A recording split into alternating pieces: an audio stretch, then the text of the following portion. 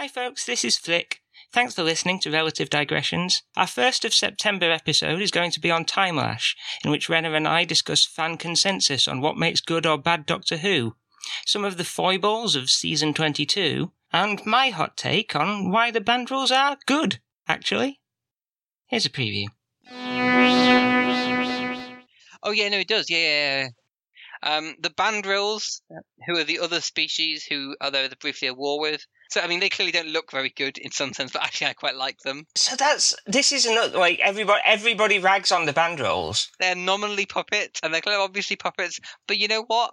I like them. Am I the only person that thinks the Bandrels are one of the better puppets in Doctor Who? When I say they don't look good, I mean, in modern TV, if we had something that looked like the Bandrels, it would be vaguely absurd, right? They could turn up in the Sarah Jane Adventures, and I would not bat an eyelid. Yeah, no, that is absolutely fair and true. It's the fact that you don't ever see the rest of their bodies. It's very. I think part of the issue is that real feeling of it's all a bit Star Trek, except this looks so much worse than a Star Trek alien. They're not terrible. I like them; they look a bit sinister, but actually they are not. They are not particularly They're very well spoken and sort of gentle.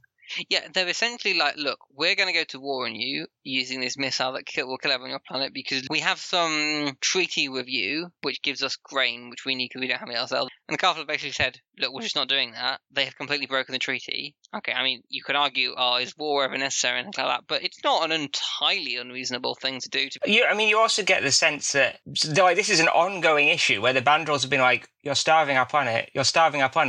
Please deal with the fact you're starving our planet, and have been ignored for a long time. Yeah, it sort of feels a little bit like just completely blowing off an NPC in Civilization. So, I mean, this is one of the things that I like about Timelash.